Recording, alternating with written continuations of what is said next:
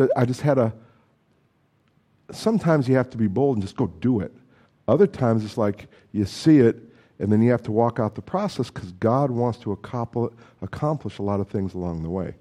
And I always seem to be learning that lesson, always. I think I'll learn it fully one day, but then I'll be in heaven and it won't matter. So I'm here. This is my first trip away from home since we moved, and that was in June. A number of the churches that I oversee are in our area, so I can just pack up my wife and my children. We get in the car, drive a little bit, and just have a great time. So, my children and my wife don't like you. They're just really upset with you. No, this is American humor. Come on, would you get with it? He's sitting there going, why does this guy say my... Anyway. I have some things to share, and I'm going to repeat something I shared last time, just to start off. One is this. I don't have to be prophetic to notice that most of you are over 40. Okay? That you're 40-something. And I just wanted to first remind you that for the most part, not all the time, but for the most part, it's the older generation who are the pioneers. It's the older generation that takes steps of faith that are radical. It's true. One of my favorite examples, and I'm not that old, but is Abram. You know the story of Abram. Abram, Sarah, good people, love God. And then one day God says, you're going to have a kid.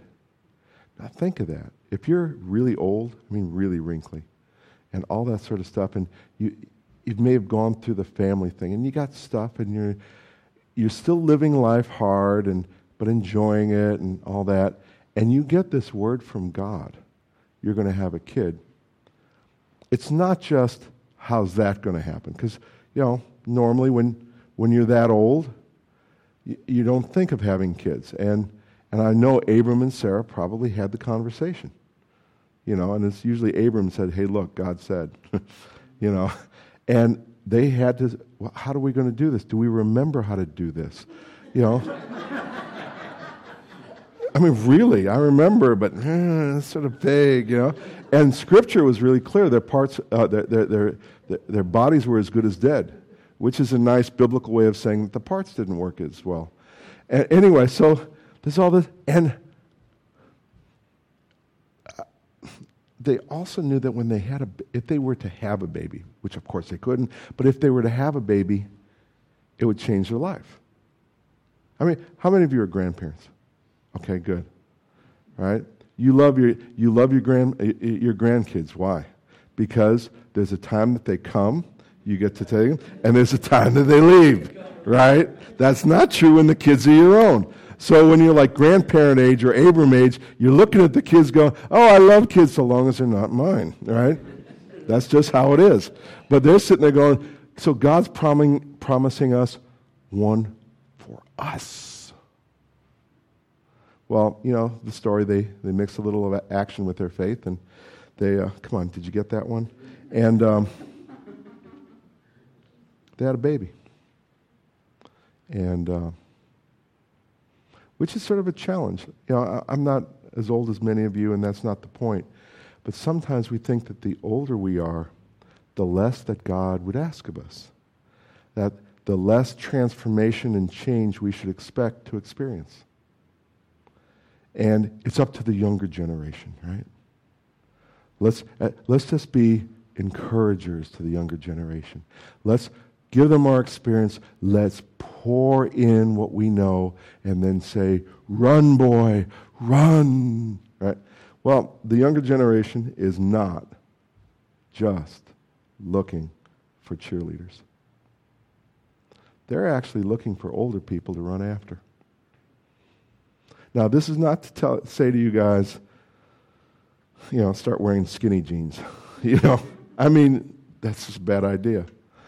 But there's something about, and some of you may know, Keith Hazel, right? Keith, dude's old. And I've ministered with him for years, and he's got a youthfulness and a zest, not just for what God wants, but a willingness to experience change and transformation. I've seen Keith change over the years and adapt. And you know what that does for me? It goes, well, part of it is just some macho American thing, like if the old guy can do it, I can do it. But there's also something like, that's something that I can run after. So I just want to encourage this church. I mean, you have a lot of young people, but don't let, as older people, don't sit there and go, well, we're just here to encourage the young people. We're going to love God, be good people, and it's the young people's time. I encourage you, shoot that in the back of the head. Take it out and just go and kill that thing. I think there's something about what God has for each of you that if you embrace it, the younger generation will actually want to run after you instead of simply receive from you. Does that make sense? So that's one point. Second point, and if you're going to get to a scripture, you can turn to 1 Samuel chapter 1, because I eventually will say something explicitly biblical. I'm going to get some more water here. I'm hoping that this was water left for me. Otherwise, that's just really old water. And thank you. There's another scripture I want to say before I get to 1 Samuel, and it's Proverbs 25, verse 11. And I started encountering this scripture in a really new way, in a really fresh way, last summer. And I was in a prayer meeting with a bunch of pastors, and this one guy, a good friend of mine, Dan Mueller, he gets up and says, "Brother, I got a word for you." I'm going, "I'm ready." And he goes, Proverbs 25:11. And I go, "And that is?" He goes, well, he pulls it out, and he just speaks it to me. He says, a word aptly spoken is like apples of gold in settings of silver. And I go, "Great word. What does it mean?" He goes, "I have no idea. I just believe God wants me to share it with you, and it is now yours."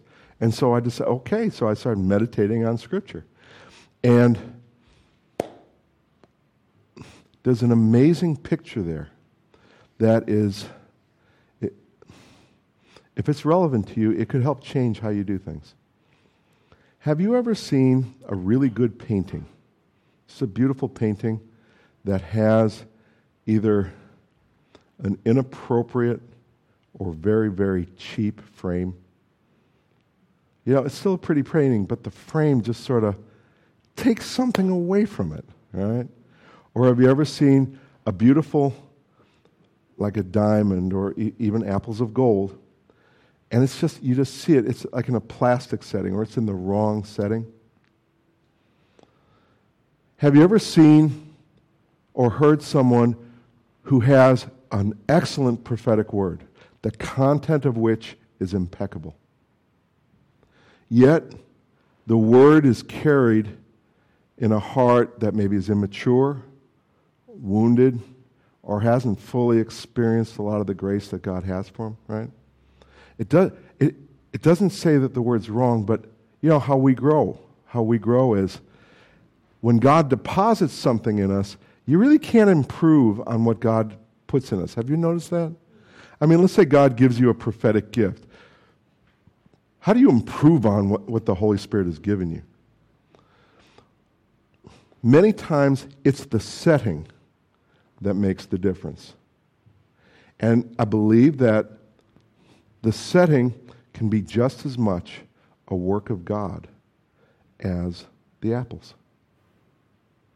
That you can have a call from God and a real mission from God, but your setting, how you walk it out, can change over time. We have a great example of that. God tells the people of Israel, we're going into the promised land. That's the mission. It never changes. We're going to go to the promised land. We're going to take the land. that never changes. Moses' leadership style was very different than Joshua's.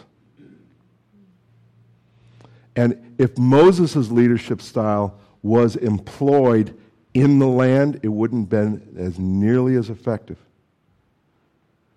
as Joshua's.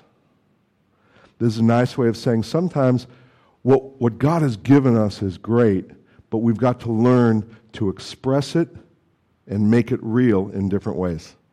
Isn't that true? So, old people, you got a lot going for you. You have the mandate of Scripture to actually take steps of faith. Second, whatever it is you think you're doing right now in church, it's great. God's given a great deposit. Did you feel the presence of God here? You all were just as a family going, I love God. I love people, most of them. And it's all this sort of stuff. I mean, what God has deposited here, it's great. He's going to change your settings. It's going to change your settings. And I don't know about you, but changing settings is uncomfortable. You know, as you grow, as you mature, as all of us grow and mature, our settings are going to change. Here's another illustration. A true illustration. And I've shared this so many times, I'm sure I've shared it here before, but it's such a good one. Between high school and college, I had an incredible growth spurt. When I was, the summer before college, I had a size 28-inch waist. Those days are long gone. And I had a pair of blue jeans. I mean, how many of you just remember the hippie days? Okay, yeah? And how many of you actually did a little hippie things? Just a little bit? None of you. All right, I'm not talking about smoking dope or anything like that. Oh, she's sitting there going, oh, I did. But I won't raise my hand too. It's just screw up my reputation. Anyway, there is something about blue jeans back then were like an art form. Do you know? You buy a pair of Levi's or whatever, buy a pair of Levi's, and your goal was to wear them until they were just soft and supple and worn out and threadbare in certain places. And then I learned how to sew because of my blue jeans, putting patches on and all the fray. I would get actually excited over, when your blue jeans would fray just a little bit from wear, right? I mean, now you can actually pay extra money to a company to have a machine give you damaged goods. But in any case, I loved my blue jeans. They fit. I mean, I had invested in them. They were perfect, custom fit for me. They were great. I loved my blue jeans. I was also radically unsaved. But in any case, I loved my blue jeans. Well, then I started to grow. Now, I know you didn't do this, but you probably know people who did. When you start growing out of your blue jeans, you know what your first response is?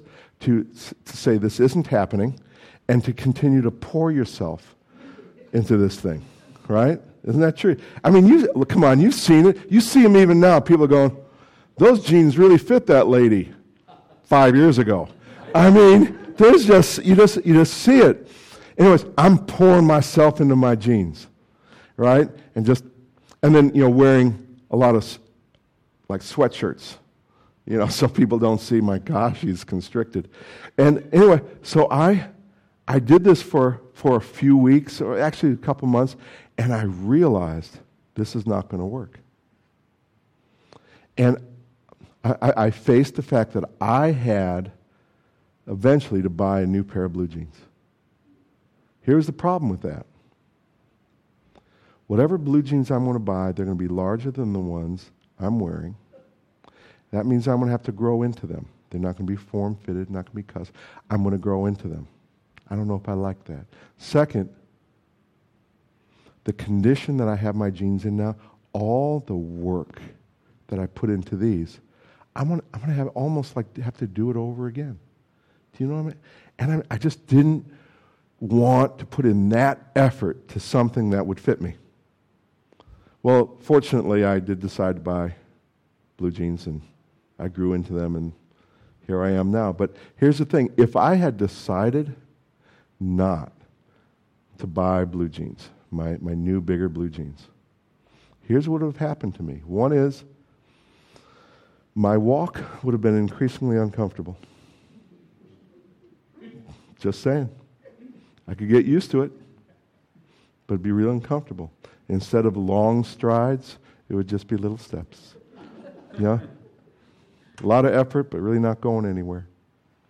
The second one is, I probably wouldn't be as friendly as I would have been, and so people wouldn't want to be around me as much. Seriously, when you're uptight, people don't want to be around you. Okay? And the third and most important thing is, my capacity to reproduce would be seriously undermined. That's what happens when, as we're growing and maturing, we try to pour ourselves into a good old thing that no longer fits.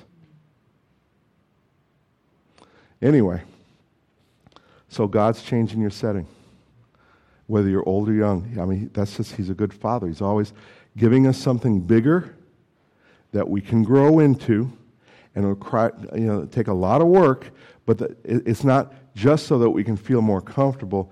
There's a reproductive issue that's so important for the kingdom of God. And that segues us into 1 Samuel chapter 1. You with me so far? If not, at the very least, that American sure is entertaining. All right, hopefully you know the story of Samuel. Samuel was a great prophet. Samuel was used by God to turn a whole nation around. That the nation had been dominated by the Philistines. The nation had been infiltrated by Philistine thinking. They were under siege by the Philistines, and God used Samuel to say, hey guys, let's wake up. If we'll just repent, we'll be able to have victory over the Philistines. And sure enough, he did his job. Israel's free to move on. You know the story. The way I look at Scripture, it's not the only way or the best way, but this is the way I love to look at Scripture. When I see great, quote-unquote, men or women of God, and when I see all the great things that God does through them, I give thanks to God. I'm very happy for that. But my brain is always reverse engineering. I'm always going, okay, what did God do in and through that person so that they're in a position to be used like that? And it's just opened up a whole bunch of things for me in Scripture about not just pursuing the goals of God, but be willing to go through the process of God. If we're driven by vision without a commitment to the processes, then we will be very frustrated. We will be wishful thinkers. Does that make sense? I hope so. So here's this guy, Samuel, great guy, and I go, how did he become such a great dude? All right? And so I went back to the beginning of Samuel, which is the beginning of Samuel. I want to read and just make some comments as I go, okay? It'll be directly relevant to us as individuals and to you as a church family. There was a certain man from Ramathaim, a Zuphite from the hill country of Ephraim, whose name was Elkanah, son of Jeroham, son of Elihu, the son of Tohu, the son of Zuph. My kids love how sometimes Tohu, the son of Zuphite, an Ephraimite. And he had two wives. One was called Hannah, and the other was called Peninnah. Peninnah had children, but Hannah had none. Year after year, this man went up from his town to worship and to sacrifice to the Lord Almighty at Shiloh, where Hophni and Phinehas, the two sons of Eli, were priests of the Lord. Whenever the day came for Elkanah to sacrifice, he would give portions of meat to his wife Peninnah and to all her sons and daughters. But to Hannah he gave a double portion because he loved her. Now, he loved Peninnah. I mean, he had a love for her, and obviously he slept with her and had intimate relationships. But he had a special affection for Hannah. But to Hannah, he gave a double portion because he loved her, and the Lord had closed her womb. He didn't say, he didn't just take pity on her. He loved her, and the Lord had closed her womb. Because the Lord had closed Hannah's womb, her rival kept provoking her in order to irritate her. Let's just stand back just for a second. I want you to capture this. Now, this is a great church, but this church is not really known for church growth. Okay? That's not a slam at all. Don't you hate being around other people from other churches? So how are things going? Oh, our church is great. In the last 3 weeks, we've tripled our size. And you go, well, praise God. You know what I mean? Praise God. We'll be praying for you. You know, and it's not an ungodly, well, maybe an ungodly jealousy, but you just hear all this sort of stuff. Or really, let's say you're struggling with finances, you're doing everything, God's told you to do, and you're still struggling with finances, and someone goes, praise God, what? I won the lottery. What? Yeah, and I didn't even invest it. I didn't even gamble. Someone won the lottery, and then God told them to give me the money. Praise God, I've got 10 million pounds. And you go, well, praise God. There's something about where there's things that we know could be available to us. It's irritating when other people have the same thing. It doesn't have to be jealousy. Really, have you ever just tried to lose weight and you're eating right and you're jogging, you're doing all this sort of stuff, right? And there's someone who started out the same as you and they sneeze and all of a sudden, doink, there they are, beautiful, everything's good. And how'd you do that? There's just where we want to be fruitful in a certain way. Other people are more fruitful. It's irritating. Now, this is what was happening. I mean, maybe in a little more exaggerated way. This is what's happening. Peninnah is provoking her like, hi, Hannah, got any kids? Oh, no. Well, I just dropped 3 yesterday. Just irritating. Just that's how it is. This is how my mind works. Okay, I'm not saying this is what was in the mind of God when he wrote this, but just go with me. Anyway, so this went on year after year. Whenever Hannah went up to the house of the Lord, her rival provoked her until she wept and would not eat. And her husband Elkanah would say to her, Hannah, why are you weeping? Why don't you eat? Why are you downhearted? Don't I mean more to you than 10 sons? He really loves her. And look, he is sleeping with her. He's having intimate relationships with her. They're not having kids, but he's expressing affection to her. He loves her. His presence is right there, and he's blessing her. And he's going, hey, honey, we don't have kids, but I'm with you all the time, and I'm blessing you. What more could you want, right? Now, if the Lord Jesus came to you, and he said, so, am I more than enough? Now, for those of you who are biblical teacher scholars, you're going to think I'm going to say something heretical. Just hold on to that thought until I'm done, okay? If Jesus comes to you and goes, aren't I more than enough? We think the right answer is this, oh God, there is none like you. You are my portion. I don't need anything but you. Right? We think that's the right answer. Well, put it this way. Hannah didn't think that was the right answer. You'll see this as I work this out. But you know what Hannah basically said? She's going, I love your presence. I love your blessing. I'm not diminishing that. But my mission as a woman importantly includes having babies. My mission is not just to experience your presence and your blessings. My mission includes, importantly, reproducing and having babies. Unless and until I have something from you inside me, grown in me, that I can give birth to and care for, I won't be fully satisfied. How do I know she actually felt that way?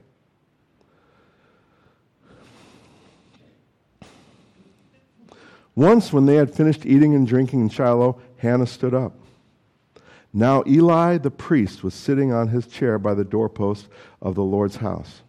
In her deep anguish, she was not comforted by Elkanah, saying, look, Isn't my presence or my blessings enough? She's going, thank you so much. But no!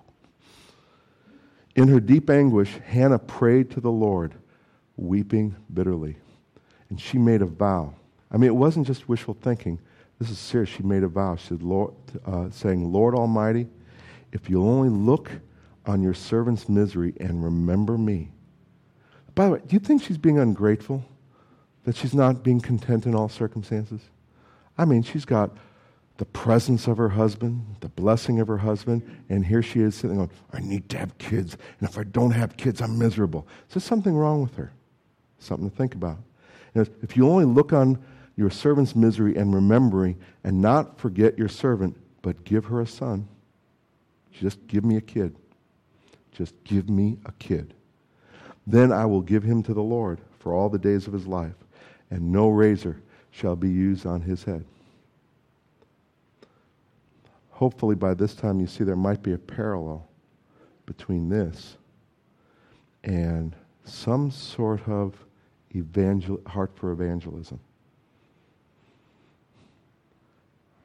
The family of God is structured in such a way by God to be the object of his affection, the object of his presence, the recipient of his presence, and the blessing and all that.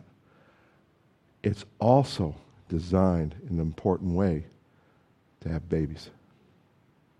It's not an add-on. It's not one of those options. It's part of the overall mission of a church. Now, the cool thing about God is, if a church won't reproduce, that's all right. He'll still feed and care for it. He won't even condemn it. He won't go, you're not doing your mission. He doesn't do that. But if you're sort of on mission, or even say you're mission, if there isn't babies, there's something you're going, something's missing. She's sitting there, the only deal she cut was this: God, just give me a kid, and I'll make sure he's owned by you. I'll give him over to you. Which is a beautiful picture of her making commitment to the Great Commission. Look, I want to have kids. I want to disciple people, but this is how I'll do it. I'm not just going to teach them good things. I want this kid so that they'll be owned by you. I will lead them and care for them so that they're owned by you, not by me. As she kept on praying to the Lord, Eli observed her mouth. Hannah was praying in her heart, and her lips were moving, but her voice was not heard. Eli thought she was drunk. You know, sometimes when you start feeling dissatisfied, not with your life, but with where you are in the purposes of God that have for you, after a while you just get a little, people go, what's the matter with you? You got a lot of stuff. Yeah, but. Have you ever had that yeah, but feeling? I love my marriage. I love my husband. I love my wife. But I know there's more. Have you heard of, I know British people don't do that. Okay, well, you're weird. You know, or unless it's your favorite, I'll say it, your favorite football team. It's really a soccer team. But your favorite football team, you know they have potential, but they don't play to their potential. And don't you get all mad? You sit over a pint of iced tea and just go, you know, we should be praying for our team because they're not going for it, right?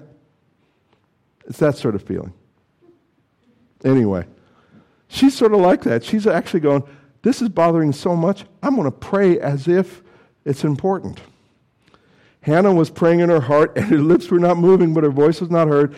Eli thought she was drunk, and he said to her, how long are you going to stay drunk? Put away your wine. Not so, my Lord, Hannah replied. I'm a woman who's deeply troubled. And Eli went, yeah, we know that. No, he didn't say that. I have not been drinking wine or beer. I was pouring out my soul to the Lord. When's the last time, really, you said, you know, what God has for me, I'm not experiencing the fullness of it, and now it's starting to irritate me. I'm so thankful for all the things that God is to me, what he's done for me, but I know there's more. Have you ever said, God, I really want the more? You know, there was a guy named Caleb. He was older than a lot of you, maybe most of you. And he'd done all this fighting, he'd done all this stuff, helping bring people in the land. And as an old guy, he goes to Moses and goes, okay, give me my inheritance now. That kind of mentality If a young person goes, give me my inheritance, now he's like, look, buddy, you got to go through some process. But there's something about an older person says, I've done this, I've got this, but now I want everything. I want the fullness of why I'm here on planet Earth. It's not a prideful thing. It's not a prideful thing. Anyway, back to our regularly scheduled programming. Do not take your servant for a wicked woman. I've been praying here out of my great anguish and grief. Eli answered, go in peace, and may the God of Israel grant you what you have asked of him. And she said, may your servant find favor in your eyes. Then she went away and ate something, and her face was no longer downcast. There was hope. There was an encouragement from the Lord. Early the next morning they arose and worshipped before the Lord, and then went back to their home at Ramah. Elkanah made love to his wife Hannah, and the Lord remembered her. In the course of time, Hannah became pregnant and gave birth to a son. And she named him Samuel. Why did she name him Samuel? Because I asked the Lord for him. Not the Lord gave him to me, because I asked for him. I wanted him enough to ask. Now here's a couple things I just want to share with you.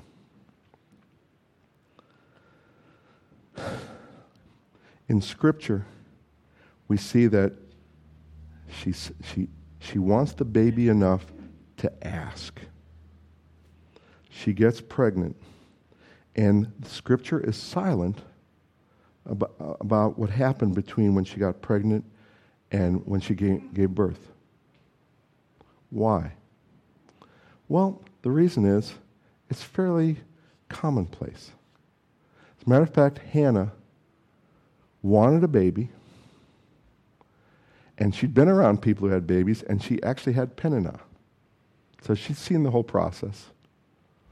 And with her eyes wide open, knowing what pregnancy involves, knowing the suffering that she would endure, but for the joy set before her, she said, I want a baby. I want a baby. She, as much as she could, she knew what she was going to be getting into. Here are some of the things that she knew, that anybody would know. If you want a baby enough, and if things work right, these are the things that will happen to almost any woman. And if a church really wants babies enough, these are the things that will happen to a church. First, when you get pregnant, your internal mechanism starts changing. Sometimes it's morning sickness, but you just know something's different deep on the inside of you. It's just different. You can look the same, but on the inside, you know you're being reorganized. Your chemistry is changing.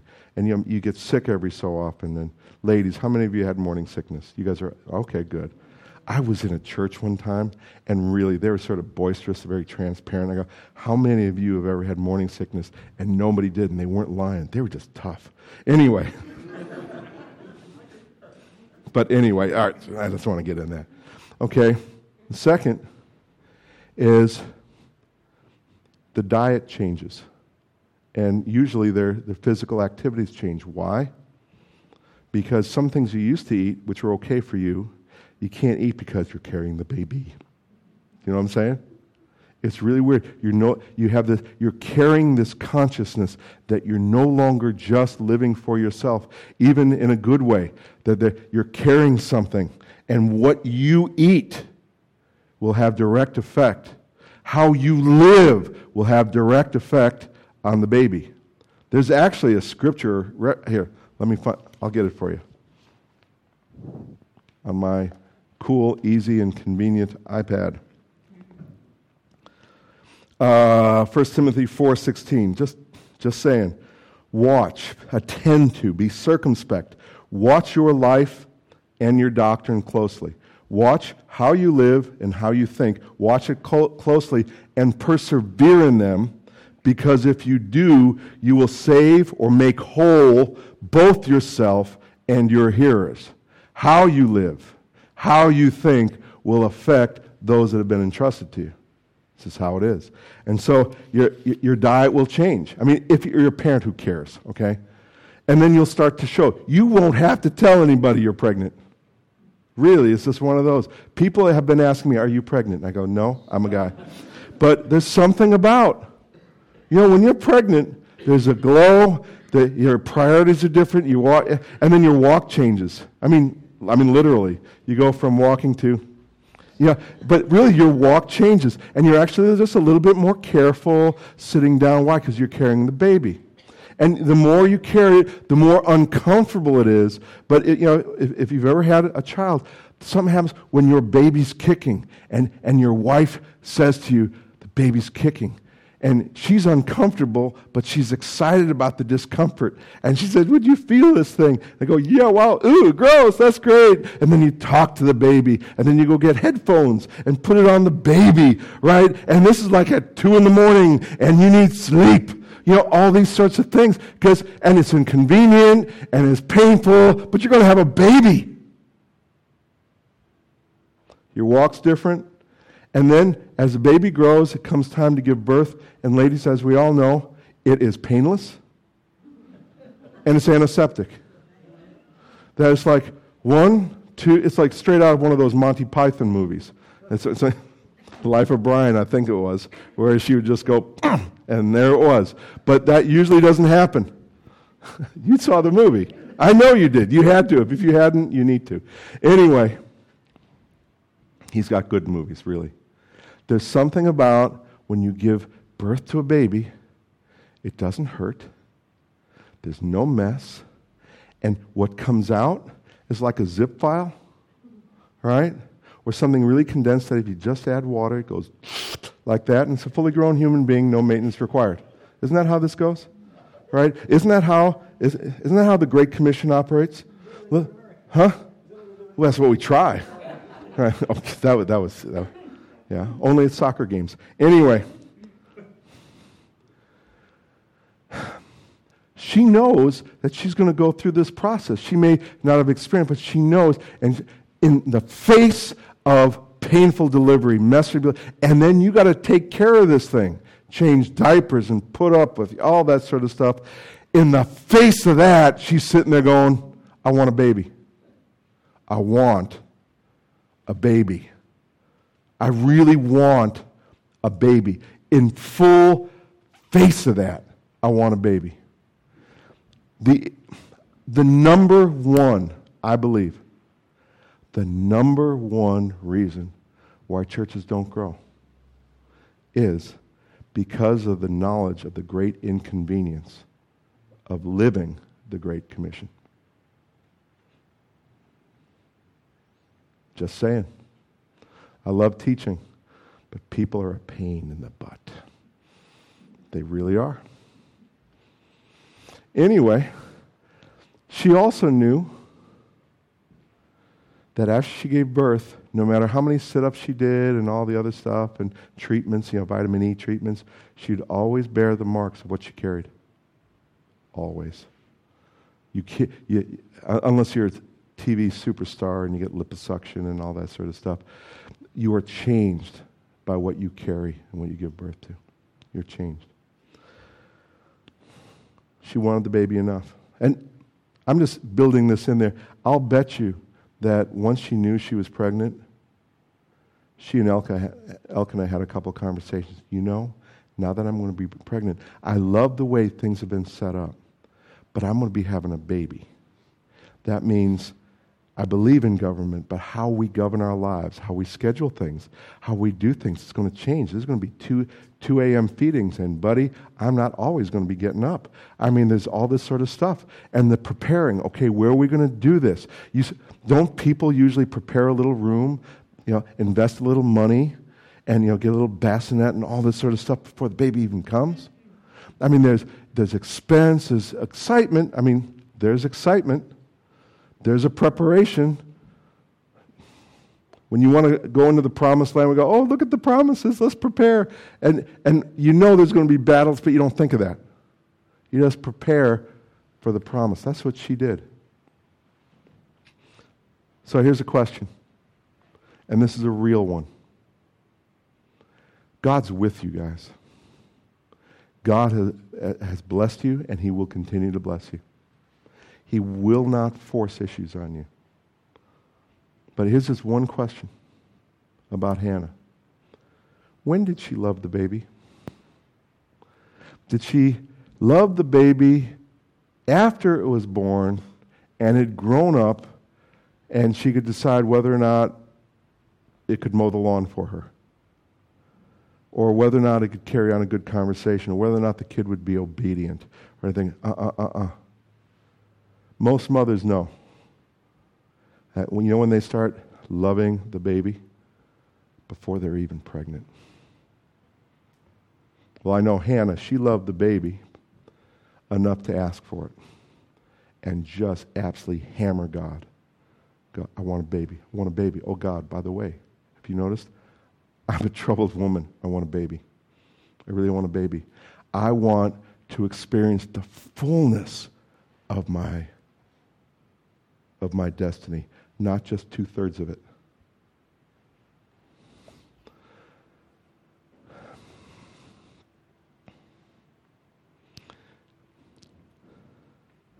She named him Samuel because I asked for him. Thank you for enduring a whole bunch of talking, but we come to just this one point. You can decide how you're going to live your life, or you can just say, God, I want the heart of Hannah. That's where you start. You start with that. If you want to start with a program or an outreach initiative, God will use that, just to get us going. I'm telling you. There's a whole bunch of ways that God will get us, if we're willing, to get more fully involved in the Great Commission. I know this church is already touching so many people, but there's more.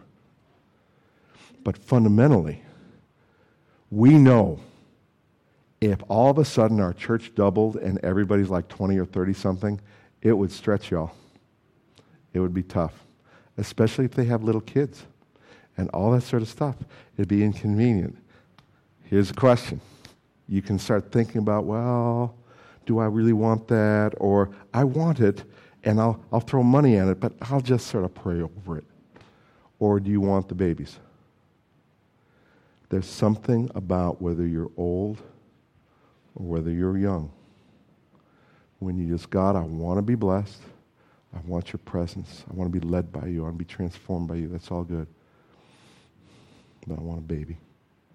I want someone that I can care, that I can bring into my life, that I can carry and raise up in such a way that they're yours.